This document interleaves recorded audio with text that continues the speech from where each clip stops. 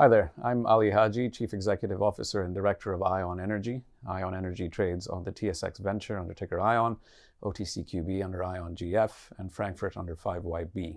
We are an early stage lithium explorer in Mongolia. We now control 110,000 hectares of highly prospective lithium licenses within that country. Ali, how are you? Doing well. Pleasure to be back with you. Well, you've come over for Mines and Money. I hear you're one of the busier stalls next door. Indeed. Going well? Yes, it is. 28 meetings over the course of 2 days, definitely keeping me on my toes, and I'll likely lose my voice after the end of this. It's worth it, right? Indeed. Hey, so why are you so busy? What are people so interested in? It's only a lithium. It's only lithium, right. Lithium is an exciting sort of space right now. Obviously, prices are up almost 500% since December. So you're looking at anything between $16,000 to $18,000 per ton for lithium carbonate equivalent. That means a lot of projects that were not economically viable last year are now coming to the attention of the investor and the investor community. With respect to what's been happening in the industry, Lithium Americas recently put in a bid for Millennial Lithium for $400 million. They outbid CATL or CATL of China to get that transaction over the line. We've seen Neo Lithium sail to Zijin for $960 million. That's a fantastic Argentinian asset as well. So the M&A activity is picking up. We're seeing private funds enter the space quietly. Koch Investments has about $500 million quietly tucked away in lithium companies over the last 3 to 4 weeks as well. So it's a space that I think is getting the attention it needs. And I say that because we've talked about this clean green energy revolution. Most of it has been spurred by the pandemic and sort of government spending around in renewables. But we're now seeing it come to fruition. And there is clearly a lack of supply. At the moment, because not many people are actually getting into production or capable of getting into production, and the big guys haven't yet, turned the volume up. I hear what you're saying, but it's the M&A activity that's catching the eye, and it's had a couple of goes of it. End of last year, it's also happened this year. Prices are accelerating away. Totally agree with that. These are South American plays. They're well known. They're the cheap brine lithium plays. You're in Mongolia. But you're getting that Mongolian discount, aren't you? There is a Mongolian discount. I think that exists for a number of reasons. One, the fact that most people don't understand the jurisdiction. Perhaps historically, looking at Mongolia, there have been some difficulties in that marketplace. Right. Should we talk? Let's talk about Mongolia first, because I think we need to get that out of the way. Because we've investigated, we've spoken to many interested parties there, government and otherwise, and we understand it a little bit. I need you to help this audience of ours understand why it holds no fear for you. Well, as a group, as operators, we've been in country for about 11 years now. 2010 was my chairman's first foray into the country. He built a coal company that he then exited 18 months later. A lot of the shareholders there were Mongolian nationals. It was a company that was staffed by almost 99% Mongolian staff with one expat. So that builds goodwill and sort of good relations with government. We then did Steppe Gold, which is a gold producer in Mongolia today. Again, they achieved commercial production using 100% Mongolian staff. We are a very much Mongolian company that's listed on the Toronto Stock Exchange, and we see Mongolia as a jurisdiction that's been quite gratuitous and quite fortunate for us as investors and as an operating group. I think over the course of the last 4 or 5 years, having visited Mongolia on multiple occasions, I've met with members of the Ministry of Mining. I've been in investment forums that are held by the President or the Prime Minister, each of which belong to a different political party. And they've all sang the same song, which is Mongolia is open for business. It is an investment-friendly jurisdiction. And they've proven that by giving us Bavayul, the largest exploration license granted in the history of the country. Yeah, no, and I'll back you up there, because we've got those conversations as well. And I'd say they're definitely open for foreign investment. There have been a few cases which I think people have alarmed people in the past, but I think the message I was getting, we've learned from our mistakes, and we are definitely open for business. The other fear that people have is you're about 24 kilometers from the Chinese border. Is that an opportunity or a threat? It's an opportunity. It's an absolute opportunity. I think, looking at the numbers, China today consumes 53% of the world's lithium. Being 24 kilometers from that massive market, as opposed to being a producer in Australia or in Latin America, makes you that much more attractive to the Chinese companies that would ultimately acquire lithium from you, be it an offtake or an ultimate acquisition. If you look at the infrastructure that's being built, so the Silk Road, One Belt, One Road route initiative, or whatever name it goes by today, that will run from Beijing to Ulaanbaatar and all the way up to St. Petersburg. So you could potentially service the European market with lithium from Mongolia as well. Right, and what's the current position? Because obviously China's the obvious market, because it's just next door. cost of supply is getting much reduced. They are a big consumer. Are they a big producer as well? They are a refiner. They do refine Right. 75% plus of all battery grade lithium globally. Okay. So you're quite handy being on literally on the doorstep. Okay. So Mongolia, I think we were saying we're in violent agreement. It's a good place, open for business. Let's get onto the asset. So I want to keep this as rather than kind of drill down too much today. I want to get into lessons learned this year. So what have you, just highlights of what you've achieved, what you've learned, and what you're adapting as a result of that? Sure. Since our last update in June, we'd just come off the heels of closing a bought deal that helped to refinance the company. We've added some bench strength, so we do have some industry professionals that have allowed us to better navigate, if you will, in terms of exploration programs as well as strategic conversations. But what we've learned over the course of this year, and I think many other companies in any industry for that matter will echo this sentiment, and that is supply chain issues have been plaguing the vast majority of everything that we do. So the way to sort of mitigate that is to build relationships with your suppliers, better relationships with your suppliers, better relationships with the assaying laboratories, so that you have a line of communication that ensures that timelines and deliverables are met. We had announced a drilling program in July, or in May rather, that we didn't complete until July. Those assay results are still pending. We announced the expanded exploration program on Urgakh Naran in September. We have yet to hit site.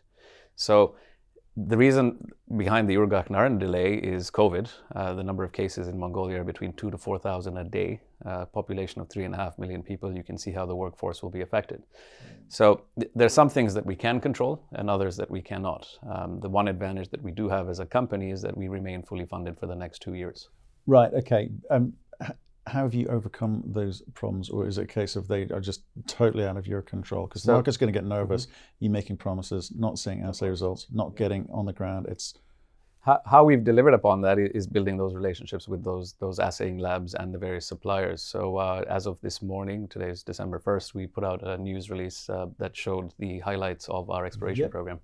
So Nice. we've built those relationships, and going forward, we have sort of a commitment, a soft commitment from our suppliers that they will adhere to certain timelines. Okay, but well, the press release actually announces a significant increase in the quality of what you're finding. So maybe just let people understand. Yeah, that. absolutely. We took on Bavayol or co-founded the company on the back of data that was received in 2016. That data showed a maximum grade of 811 ppm. Right. An average grade of 426 ppm.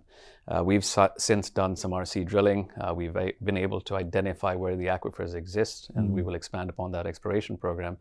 But if you look at our press release from today, we have a maximum grade of 1,502 ppm. That's almost twice as much as the number was back in 2016. Yeah. So White Wolf is the prospect that we've identified, and we will start to have a more rigorous and dynamic exploration program take place over the next 2 quarters. Okay, so let's get into that actually. So how much drilling has actually happened this year? We drilled over 250 holes. Okay, So we had shallow though. no 21 holes were RC. Right. They went down to about between 80 to 120 meters. Okay, really And then we did, the basement is quite shallow, but the aquifers are far and wide, yeah. as is the subterranean salar. So we then, because the license is 81,000 hectares, and for some sort of comparison, it's about 5 times the size of Vancouver as a city.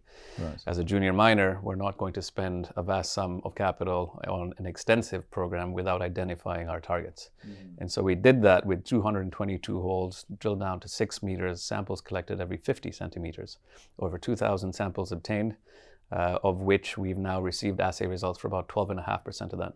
It almost doesn't seem like real drilling. You've gone from 60 to 80 meters to 6 meters, and that tells you it's a different sort of information data set that you're getting back. What's it tell you? It's telling us where the hotspots are, where the lithium exists, and we're finding that you build a heat map around that, and then design a more extensive exploration program that allows you to do hydrogeological sampling, allows you to test the flow rates of the aquifers, and ultimately test what's in the in either the sediment or the clay that exists around there. Okay, so let's move on to that. So, like I say, I want to keep this kind of light and fluffy. I'll put the links below to the previous interviews that we had, which got into a little bit more gruesome detail. But for the sake of this, so you get that you're going to get those sorts of data sets back and analyze it, and then work out what you've got here. The big thing about lithium projects is it's a very technical commodity, right? You've got to do the work in terms of managing the field, and you're going to produce. At the end of the day, you've got to be able to produce something that someone wants to a very high specification in terms of what they want. You're competing with the Chinese market, highly technical, highly competent. You've got the Ganfengs of this world who can solve most problems. Yep. So how far do you have to take it, knowing that who possibly the end buyers and their technical competence? You don't have as many problems to solve.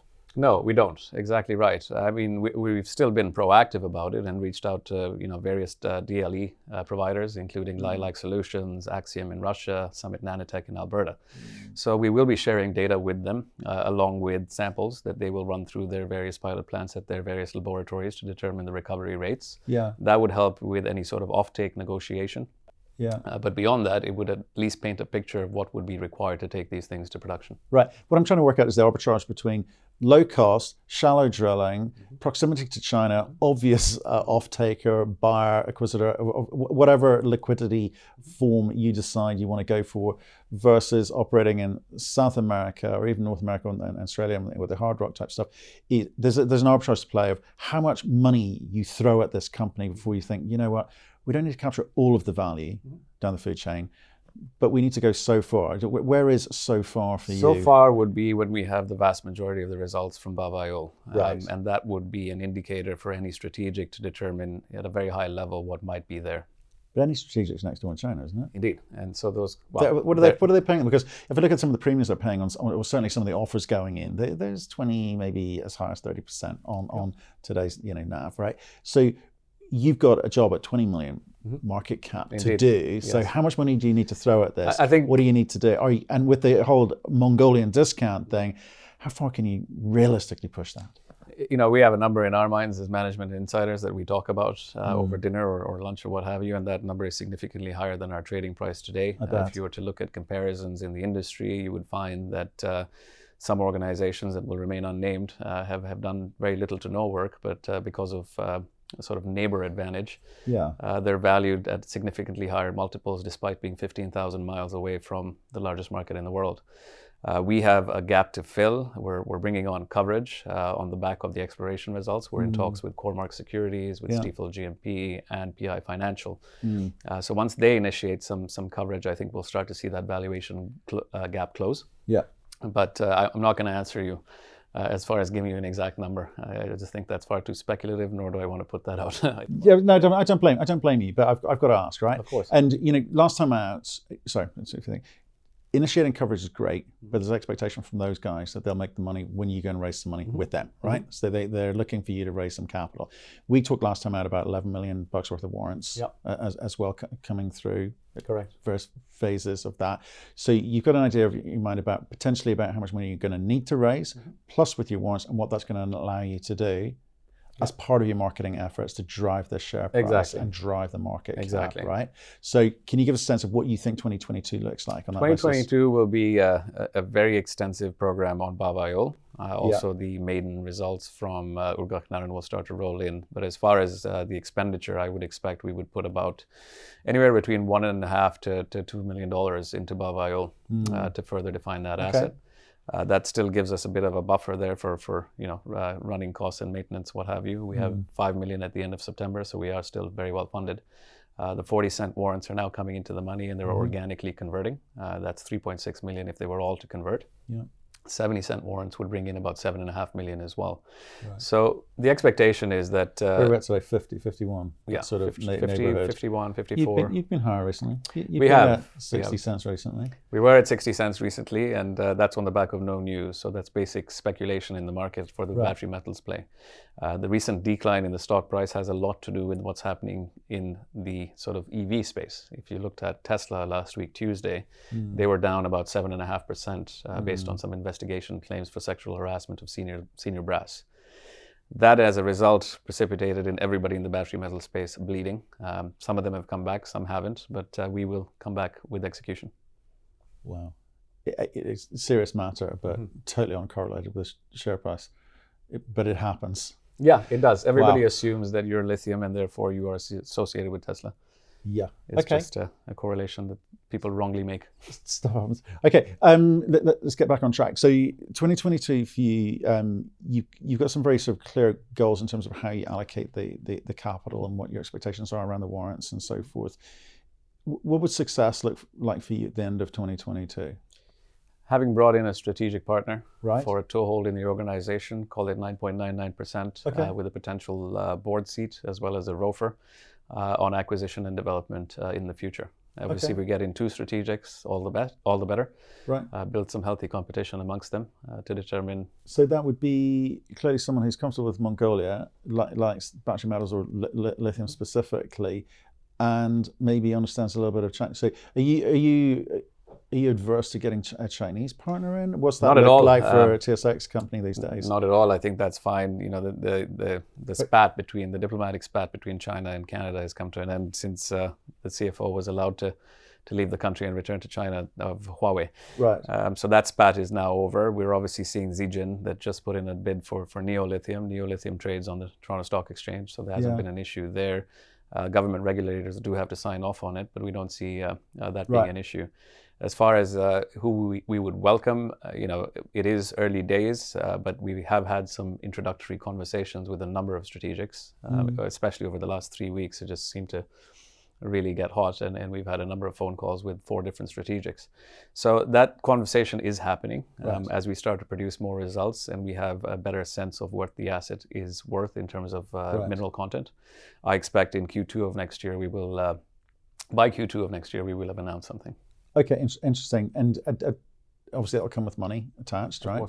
And I know they're, you know, under the 10% threshold. Well, presumably they're under the 10% threshold. So but they do have potentially with a board seat. Is your expectation, given that, look, you've got a good management team, right? And you guys have done stuff in the past, some good stuff. You've made shareholders money, right? But at the same time, lithium's a very sort of technical commodity, as I said earlier, right? So you, with a strategic, there's money. And expertise. Dumb or smart. And there's expertise and market reach. And what are you looking for? I think a combination of the two. Capital is not an ultimate or immediate requirement for expansion right now, but it does allow a strategic to come in at a higher valuation than we're trading at today. Right. But importantly, leveraging their intellectual capital to better understand our assets is sort of the game plan here. The smart move. Yeah, Okay. we have a strong advisory team, as you pointed out. I mean, Paul Fornitsari of Lithium Americas previously and Neolithium as well. And then Don Haynes, our technical advisor, who's essentially worked on just about every brine asset there is on the planet. Right, okay. Okay, well, look, great to see you. Lovely to see you in person, for sure. Shaking hands. Sounds like really, we'll sort it out later. No problem. It's good to see you here, obviously, but great to hear the plan. Simple, you know what you're doing, and you know what you got to achieve. Stay in touch. Let us know how you get on. Absolutely. Okay? Cheers. Thank you.